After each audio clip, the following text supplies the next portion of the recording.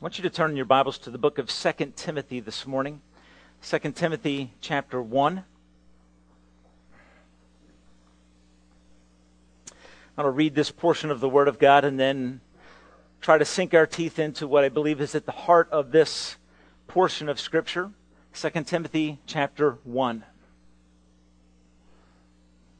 If you have the notes in front of you, see that the title of our discussion this morning is Unashamed and Bold. As I read this text, I want you to have this question in the back of your mind. How many of us are as bold as we would like to be about the truth that matters most? Okay, how many of us, as we sit here this morning, can say, I am as bold about the message of Christ, about the gospel that truly sets people free, as I believe that I should be? Okay, and I'm not going to ask for a raise of hands as I float that out there, but I want you to, as I read this, ask yourself the question, what is it that Paul says to Timothy in an effort to encourage him to fight off being timid, the desire to quit, and to be bold about the message that matters most? What are the things that he's going to say to him in this passage of Scripture that will help us to cultivate and maintain a boldness about the message that matters most? 2 Timothy 1 verse 1. Paul, an apostle of Christ by the will of God, according to the promise of life that is in Christ Jesus, to Timothy, my dear son, grace, mercy, and peace from God the Father and Christ Jesus our Lord. I thank God whom I serve, as my forefathers did, with a clear conscience, as night and day I constantly remember you in my prayers. Recalling your tears, I long to see you, so that I may be filled with joy. I have been reminded of your sincere faith, which first lived in your grandmother Lois and in your mother Eunice, and I am persuaded that it now lives in you. For this reason, Timothy, I remind you, fan into flame the gift of God, which is in you through the laying on of my hands. For God did not give us a spirit of timidity, but a spirit of power, of love, and of self-discipline. So do not be ashamed to testify about our Lord, or ashamed of me, his prisoner, but join with me in suffering for the gospel by the power of God, who has saved us and called us to a holy life, not because of anything we have done. Is that not glorious? Not because of anything we have done, but because of his own purpose and grace. This grace was given us in Christ Jesus before the beginning of time. But it has now been revealed through the appearing of our Savior, Christ Jesus, who has destroyed death and has brought life and immortality to light through the gospel. And of this gospel, I was appointed a herald and an apostle and a teacher. That is why I am suffering as I am. Yet I am not ashamed, because I know whom I have believed, and I am convinced that he is able to guard what I have entrusted unto him until that day. Now those are powerful words. They're the words of the Apostle Paul to someone in verse 2 that he calls his dear son in the faith. Very likely that Paul is simply saying, Timothy, I brought you the good news courageously, and by his power through the working of his Spirit, God worked out his plan of salvation in your life, Timothy, and spiritually now you are my son in the faith. So we learn that Paul and Timothy have a personal, vital relationship. Verse 6. We also know that Paul was instrumental as God's individual who God used to lay hands on Timothy in what we would call ordination, which simply is this, the acknowledgement of God-given gifts to communicate the gospel of Christ in the context of church life. Paul was the one who laid hands on Timothy, and God used him as the means by which he filled Timothy with a calling and an ability to do the work of God. So we find that he is his son in the faith, and that he has been called into ministry under the influence, under the direction of God through the Apostle Paul. I think we could argue that Paul based on the way that he talks to and about Timothy, Paul is concerned with Timothy's successful running of the race, fulfilling God's call in his life. Okay, I think we can at least say that. Paul wants Timothy to finish the race well for the glory of God. And so he is, in some senses in this text, you get a feeling that Paul is pleading with Timothy. He is concerned for Timothy. Some patterns perhaps have emerged in Timothy's life that have become a cause for concern for Paul. And so as he speaks to him, you find that it is laced with emotion and power as he cries out to him.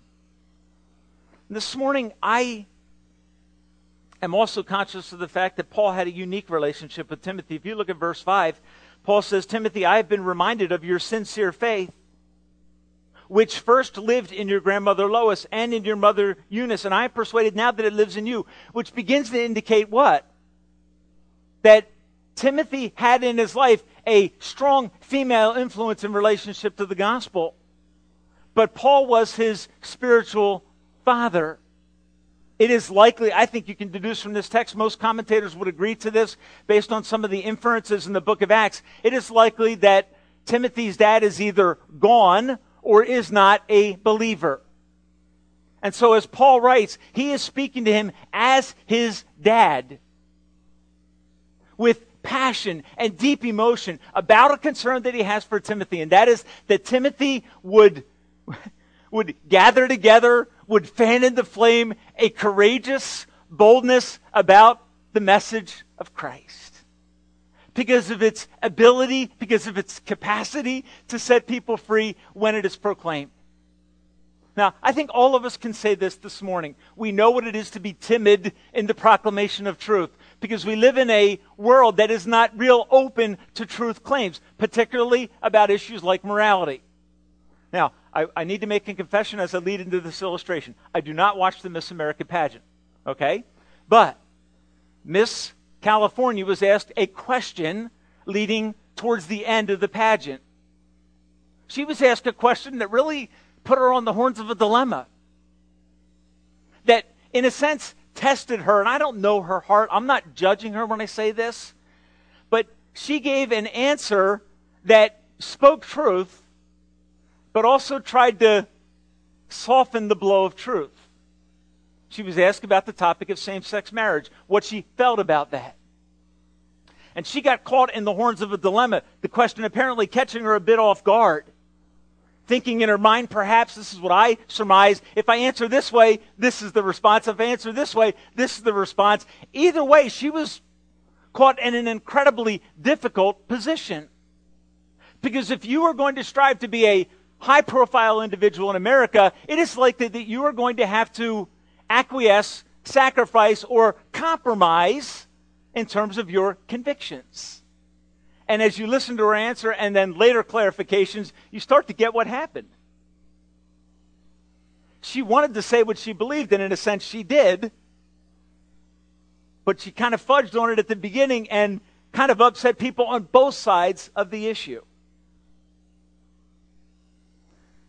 Many of you have probably been asked questions that have caused you to kind of pull up a little bit and say, okay, if I answer it this way, this happens. If I answer it this way, this happens. And if you do that too often and you compromise in relationship to the proclamation of truth, you're going to fall into the same trap that Timothy has apparently begun to fall into.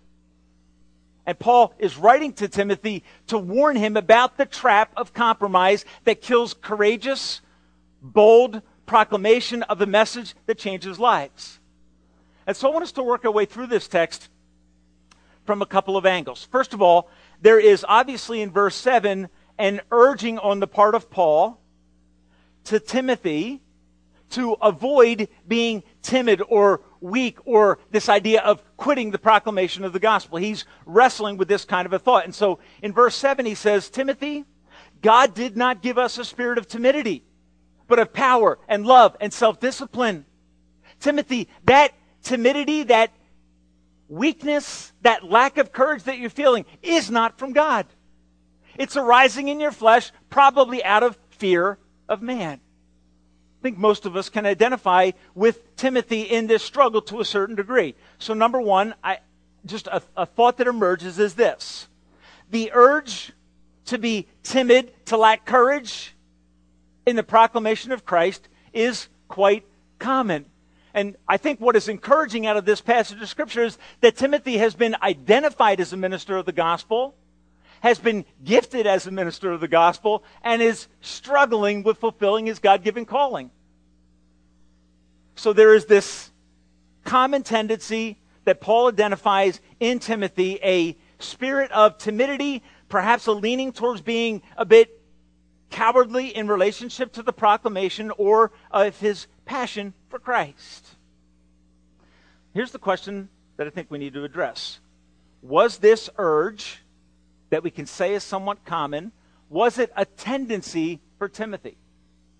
Was it a tendency? Does he have an inclination in this direction? That's the question I think we need to answer. Now, let me just take you on a quick jet tour through the book of 2 Timothy. Verse 8, Paul says, Timothy, do not be ashamed to testify about our Lord. Why would you say that to someone? Okay, either you're giving them original instruction or you're encouraging them to be more bold, more courageous, more direct in the proclamation of the gospel of Christ. Now let's look at some other verses real quickly then. Verses 9 and 10. He says that, verse 16. Verse 16. He says, may the Lord show mercy to the household of Onesiphorus, because he often refreshed me and was not ashamed. Okay? Kind of indicate, Timothy, you're wrestling with this. Onesiphorus stood up and was a man. Verse 1 of chapter 2. You then, my son, be strong in the grace that is in Christ Jesus. Why would he tell him to be strong? To man up. Because probably Timothy was struggling with an emerging tendency. Verse 3. Endure hardship with us. Now, Paul broadens out, doesn't he? Not just from his personal experience, but he's saying, Timothy, we want you to stand up with us. You're tending not to stand up. That seems to be the indication. Verses 9 and 10 of chapter 2. He says, for which I am suffering even to the point of being chained like a criminal, but God's word is not chained. So what is Paul doing? Paul's reiterating the courage with which he is standing up for the good news of Christ. And I think there's a sense in which he's just saying, Timothy, please step up and be the man. Look at verse 15 of chapter 2.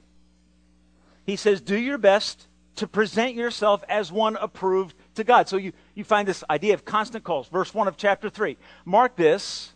There will be terrible times in the last days. What is it? It's a warning, Timothy. Things are not going to get easier. They're going to become more difficult. Verse 10 of chapter 3. You, however, know all about my teaching, my way of life, purpose, faith, patience, love, and endurance, persecutions, and sufferings. Chapter 4 and verse 5. But you keep your head in all situations and endure hardship. Okay, so I think we can identify, I'm not giving you all the verses, but I think we can begin to identify in Timothy a pattern towards timidness, and Paul is calling him away from that pattern and encouraging him to be a courageous, bold proclaimer of the gospel. I believe that tendency towards being timid, a little bit reluctant, is somewhat common. Now, we can ask this question. Why is it that Timothy was struggling with being timid about the message of the cross? Why? A couple suggestions. We know from the pastoral epistles that Timothy wrestled with illness, that he had physical suffering. Paul said to him, take a little wine for your stomach's sake. So there was this wrestling with physical illness. We also know that for Timothy, there was a concern about his age. 1 Timothy chapter 1, or chapter 4 and verse 12. He says, don't let anyone look down on your youthfulness, but be an example of the believer. Timothy, don't let your age be a discouragement to proclaiming the truth of God's word. And also, I think the idea of temperament is probably an issue for Timothy when it comes to bold proclamation. He wants to, he knows he should, but he has a temperament that in some ways is causing him to be a reluctant witness for Christ. And so in this passage, Paul is calling Timothy to a bold proclamation of the gospel. John Stott makes this observation on this text. He says, "We are all more sensitive to public opinion than we would like to admit. And we tend to bow too readily before its pressure, like reeds shaken by the wind." Can you identify with that? We all tend to bow too quickly to public opinion. We are too sensitive to what people think about us. Because here's the question you have to ask yourself. If that's not the reason for my silence about what matters most, what other reason could there possibly be? And I think that often we wrestle with proclaiming the truth because we're concerned about the responses of the audience to which we speak. Often we want their respect. We want to be seen as intellectual. We want to be seen as well thought out. And Timothy had his struggle with this issue of being timid. So the urge to be timid is quite common. And as I look at that, I'm going to encourage you to do this. Think back to when your faith in Christ was new, when it was fresh, and your love for Christ just kind of bubbled over, and you really didn't care what people thought. It's kind of like what happens to young lovers who are out in public showing public displays of affection in a way that is annoying to the audience. Okay? They don't care. Why? Because they are so deeply in love with each other, so appreciative of each other, that their expression of love and affection is persistent in a way that can be annoying to the audience. But one thing they're not wrestling with is this: fear of what other people are thinking. And it's fascinating when you think about this, isn't it, in Revelation chapter 3? What kind of Christians does Jesus reject? You know what they are? Lukewarm Christians who have lost their first love for Christ. And a loss of first love for Christ, a first love kind of, a first kind of love for Christ, one of the first indications of a dying passion for Christ is silence about Christ.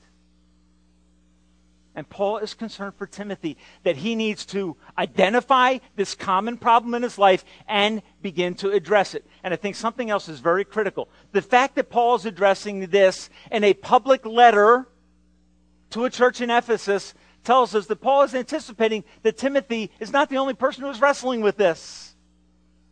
That the problem is common. And I'm going to guess that even the Apostle Paul at certain times had to man up and say, be the man, experience whatever consequence comes for proclaiming the truth of Christ to the world that God had called him to minister to. The second thought I think then that emerges is this: the urge to be timid, to quit, to lack courage, must be resisted. And I think verse 6, Paul's calling Timothy back as he calls him to be more bold and more courageous, to man up, that there is this, in verse 6, a very specific way to get his heart back where it's supposed to be. He says, Timothy, for this reason, I remind you to fan into flame the gift of God that is in you. Now, I understand that this passage of Scripture is directed specifically towards someone who is in public ministry. Okay? I understand that. But I believe that the principle that's encouraged here is vital for every believer. Since the tendency to become timid is common, I need to respond to that tendency with the advice that Paul gives to Timothy here. And the advice that he gives him is, Timothy, you need to resist this fading of courage, this rising of timidity, by fanning into flame the gift of God, the call of God. Remember the love of God. The picture in the context is of a fire. If any of you have ever sat around a fire, campsite, fireplace, in a pit, whatever it is, you know that sometimes the fire can tend to die down and begin to smoke in a somewhat dramatic way. And if you want that fire to rekindle, to begin to consume and burn and work with power, what do? You introduce fuel to the fire. Okay, now my brother once did that with a can of charcoal lighting fluid. I wouldn't recommend that. Okay, the fire ran up the stream and we had a problem. The fuel for fire is what? You got two ways you can go here. Okay, one answer coming to your mind is wood. Okay, stoke it and put wood in there. But the real fuel for fire is what? Oxygen. So if you fan the flame, you remember how the blacksmiths would have a enormous bellows, and they would pull down on the handle of that bellows, and when they introduced oxygen to the embers that were glowing, what did you get? It would roar and flame. What is Paul saying to Timothy? Timothy, introduce fuel into your passion for God, because it is tending to become weak and lack courage. And because Paul has a parental relationship with Timothy, that's not okay with him. And so as he's writing to Timothy, he is encouraging him to pour fuel on his spiritual life. And this idea of fanning the flame in verse 6 is in the present tense. He's saying, Timothy, this should be a habit of your spiritual life. That as you see your fire for God begin to wane, fan the flame. Folks, this morning, can I encourage us as a church to do that? When you sense that in your heart, hey, it's been a while since I have courageously spoken for Christ, or if you sense that your answers to questions that are asked of you are getting weaker and less bold, can I encourage you to follow God's advice here? Fan into flame the fire that he has put into every believer by his Spirit, and a call to every believer to take the message of Christ courageously out into our world. And we strive to do that, but what do we find? Sometimes we become timid. And Paul's saying, when you notice, Timothy, your fire for ministry, your fire to serve God and to proclaim truth about Christ, when you find that diminishing, I want you to introduce fuel to the fire so that your faithful service to God will become passionate. I think it's really this. It's a call to maintain the heart. To be sure that I guard my heart. Now here's the question I want to lead into. What is the fuel that God wants us to feed into our hearts, that he's going to speak through the mouth of Paul to Timothy, Paul's dear son in the faith? What is the fuel that he wants him to introduce back into his life? And the question I want to ask thirdly is this. How do we maintain a deep, I want to say courageous and bold passion for Christ and the gospel? Okay, how do we do that? How do I look at my life and say, okay, Pastor Tim, this morning, I can be honest. My desire to speak for Christ has faded. For various reasons. My boldness when I have opportunities has vanished. It's gone. I don't have that. I remember what it was like to have that. And to desire to share Jesus with others on a regular basis in my interactions. I remember what that's like. But I have to admit that in my life right now, it's not the white hot fire. It's there. I know it's there. When you talk about it, I sense in my heart a desire, but I have to say the fire has dimmed down dramatically. How do I get it back? And just from this text, just a couple of suggestions that I think will be helpful to us as a church family. And let me just say this. Most of what I'm going to share for you is this. Remember what God has done for you. Remember what God has done for you. That's, in a sense, the essence of what Paul is going to say to Timothy. Will you look with me at verse 8? He says, Timothy, do not be ashamed to testify about our Lord. Now think about this. Timothy, he's our Lord. He's the one that saved me on the road to Damascus. Paul could say he was theologically a raving lunatic against the body of Christ. He was enraged, and he was confronted by the grace of God, and his life was transformed. He says, Timothy, don't be ashamed about our Lord, or ashamed of me, his prisoner. But Timothy, join with me in suffering for the gospel. And now what's the next phrase say? Join with me in suffering for the gospel by the power of God. Okay, what is Paul saying? Paul's saying, you know what? Most people think I am an independent, strong, self-centered man. And that I just get my stuff together and go out and proclaim Christ. That's what most people think about Paul. Because he was so bold. But what is Paul saying? Paul's saying, Timothy, I do this by the power of God. Join with me in the power of God. And here's the first truth. Remember that in your battle with timidity, you are not alone. Remember, in your struggle to be bold and courageous, God is not up in heaven cheering you on from a distance. He wants you to be bold and courageous. He wants you to kill timidity in your life. He wants you to kill cowardice in your life by His power. Now, there's a sense in which I think Paul's saying, Timothy, you're not in this alone because I'm your brother in Christ and your spiritual father. And I'm doing this, Timothy. Join with me. Let that thought encourage your heart. As you stand for Christ, as you are bold, your life is encouraging others. And the exact opposite is true. You get around a Christian who has fallen down in this regard, who lacks passion for sharing Christ, it will draw away from the fire of your life.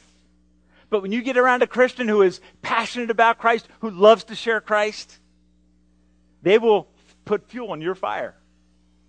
And it is a glorious sort of relationship to have. Paul's saying, Timothy, remember, as your spiritual father, I'm with you. And Timothy, God is with you. Which is why in verse 7 he says this. He says, Timothy, God didn't give us a spirit of timidity, of cowardice, or a desire to quit. He gave us a spirit of power, of love, and self-discipline.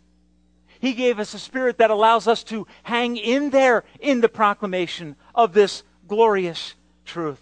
And what is he saying to Timothy? I think you learn if you go to 13 and 14 of this chapter. He says, Timothy, what you have heard from me, keep as the pattern of sound teaching with faith and love in Christ Jesus. And notice verse 14. Guard the good deposit that was entrusted to you. Guard it with the help of the Holy Spirit who lives in you. Folks, when God saved you and sent you out to be a change agent in your world, He did not send you out alone. He, by His Spirit, goes with you. So Paul says, Timothy, guard the deposit, the proclamation of Christ with the help of the Holy Spirit. I'm with you, Timothy, and God is with you. That's why Paul can just boldly say to Timothy, get over your dying passion for Christ and fan into flame a glorious passion, because as you do that, God will come into your life and begin to use you in a powerful way. The Holy Spirit is the glorious gift of God to make every Christian bold and courageous in their witness and service. And another thought that Paul says to Timothy, first, you're not alone. Secondly, verses 8 and 9, I just think this is so absolutely beautiful and encouraging. He says, verse 9, God is the one who saved us and called us to a holy life, not because of anything we have done, but because of His, listen to these words, own purpose and grace. That is deep. That's almost uncomfortable kind of talk, isn't it? God chose us for His own purpose, that we would become bold representatives of Jesus Christ in our sphere of influence. What is he saying to Timothy? Let me just give you these words. God, Timothy, set His undeserved love on you. And Paul uses this word. God, Timothy, chose you. And when did He do that? Notice as you move ahead. This grace was given in Christ before the beginning of time. Timothy, God's purpose for you precedes your existence. So Timothy, there's nothing that you have ever done that caused God to love you or to choose you or to begin to work in your life and save you by His grace. It is a purpose that was planned in eternity past before we had done anything. That's humbling. That's humbling. God has set His undeserved love on you, Timothy. Let this be fuel for your fire. He, God, planned to do you good, and He planned to do you good from eternity. It takes me back to verse 1. Paul says, an apostle of Christ by the will of God. And so, by the will of God. What was Paul doing when God changed his heart? You know what Paul was doing? He was breathing out cursings against the church of Christ. He was on the road to Damascus after watching over the martyrdom of Stephen. And in that text it says he was breathing out cursing. I want to ask you something. Did Paul make a decision to come to Christ, or was he arrested by God's grace?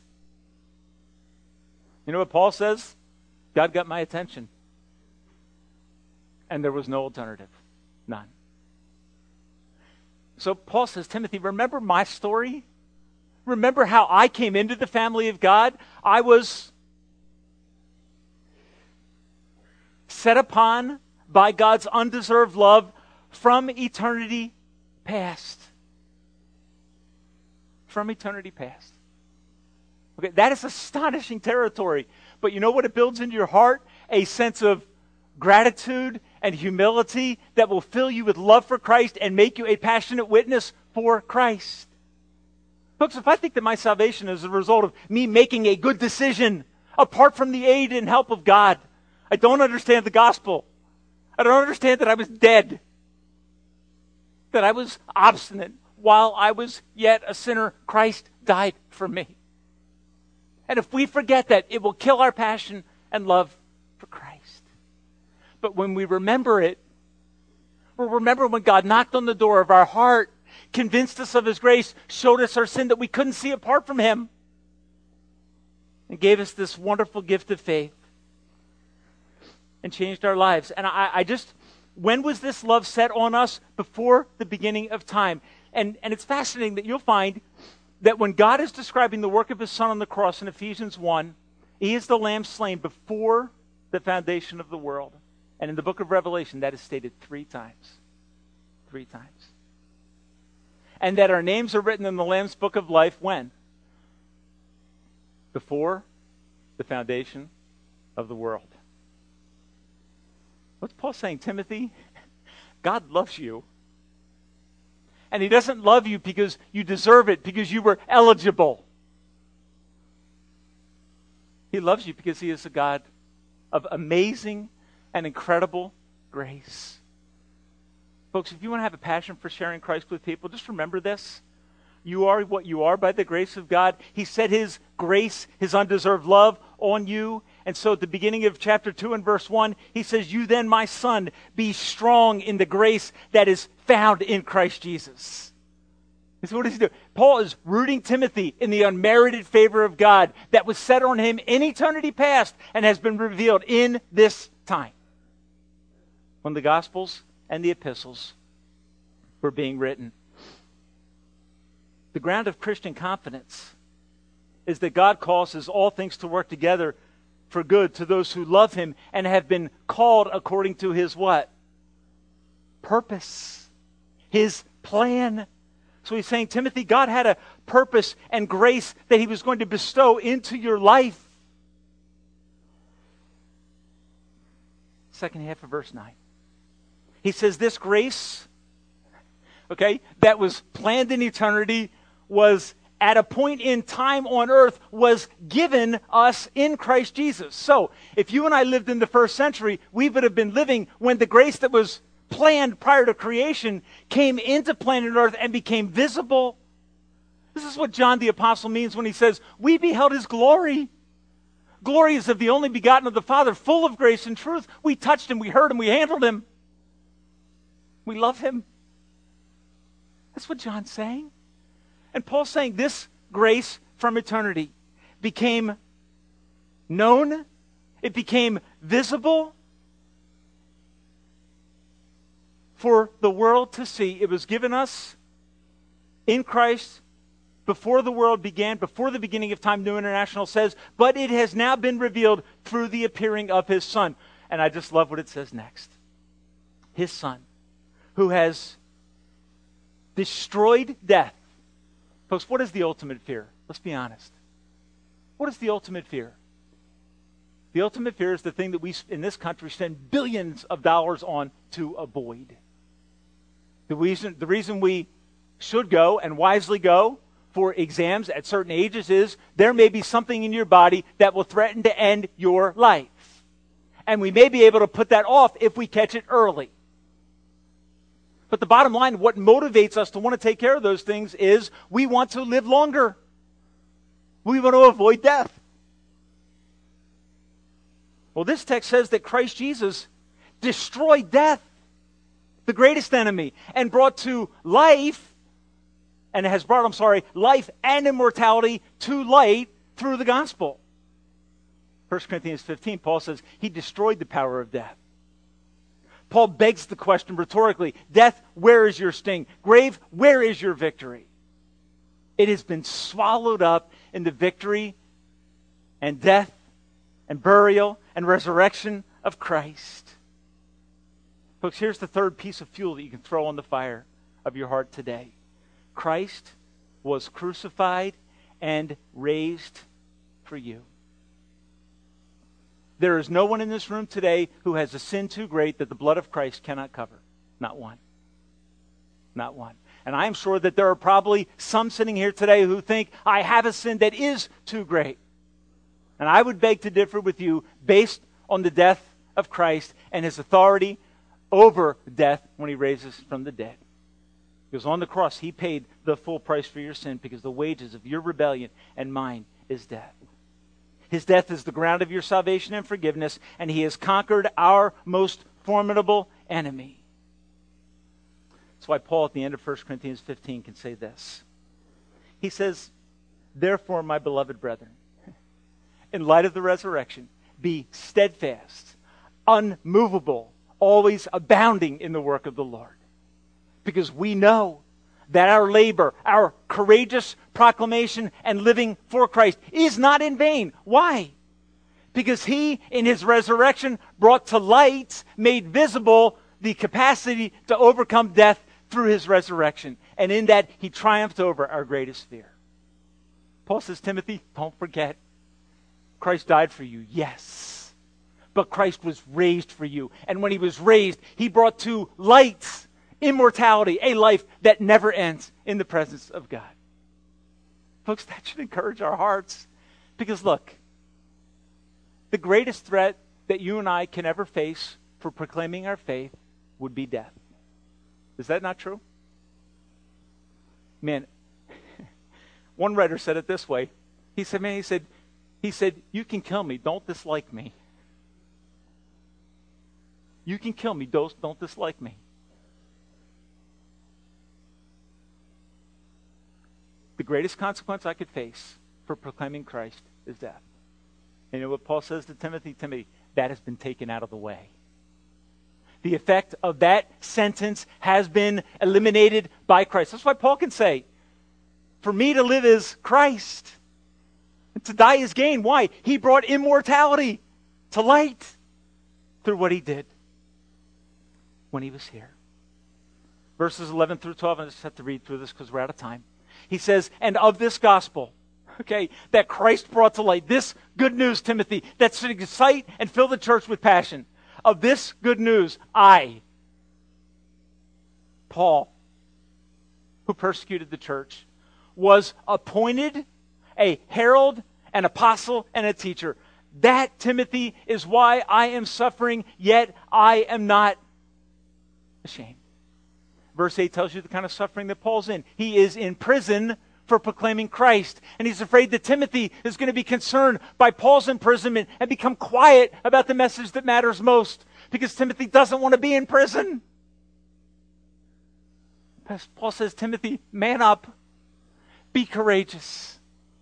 Remember what Christ has done for us, Timothy. I'm doing this because I know I have a bright future ahead of me, Timothy. I'm willing to suffer this. Yet I am not ashamed. Why, Paul? Because and listen to this, I know whom I have believed. And I am convinced that he is able to guard everything that I've entrusted to him, my life, until that day. Folks, here's the thing that will fill you. This is the fuel that will cause it to burst into flame. Your passion for Christ. Paul says, everything that I have given to Christ, my life, he is able to keep until that day.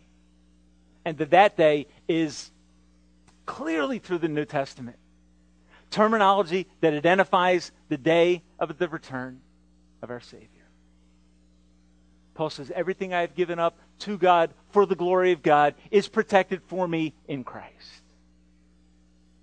No Christian in heaven is going to say, you know what, I got the bum end of the deal. Okay. We're not going to say that. Paul's saying, I am so bold, Timothy, to the point of prison and his death. You get to the end of this book, he says in verse 5, I am already being poured out like a drink offering, and the time of my departure has come. Timothy, my days are numbered. My name is written on the executioner's calendar, and I am not ashamed. Why? Because I know the one that I have committed it to is able to keep it until that day, and I am not ashamed. Folks, may God take the words that Paul speaks to Timothy, and if you don't know Christ, may his proclamation of the gospel to Timothy as a means of encouraging and boosting and throwing fuel on the fire of his life, may that proclamation of the gospel this morning shatter your fear that your sin is too great. And may you respond to the call of God, if you sense it this morning, his pleading with you, see your sin, see the Savior. That's the message. And may the example of Paul and the call to Timothy be the means that God uses to fill the sails of our boat in life, to make us bold, unashamed proclaimers of the message that Marie, you so beautifully shared with us. It's what sets free. To partner with a ministry that has as its aim the gospel of Christ and the building up of the church that is to proclaim that truth. What a privilege. What a privilege. I wonder this morning, are you afraid?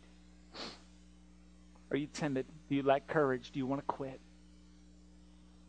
Paul's message to you is, hey, fan into fire the burning embers.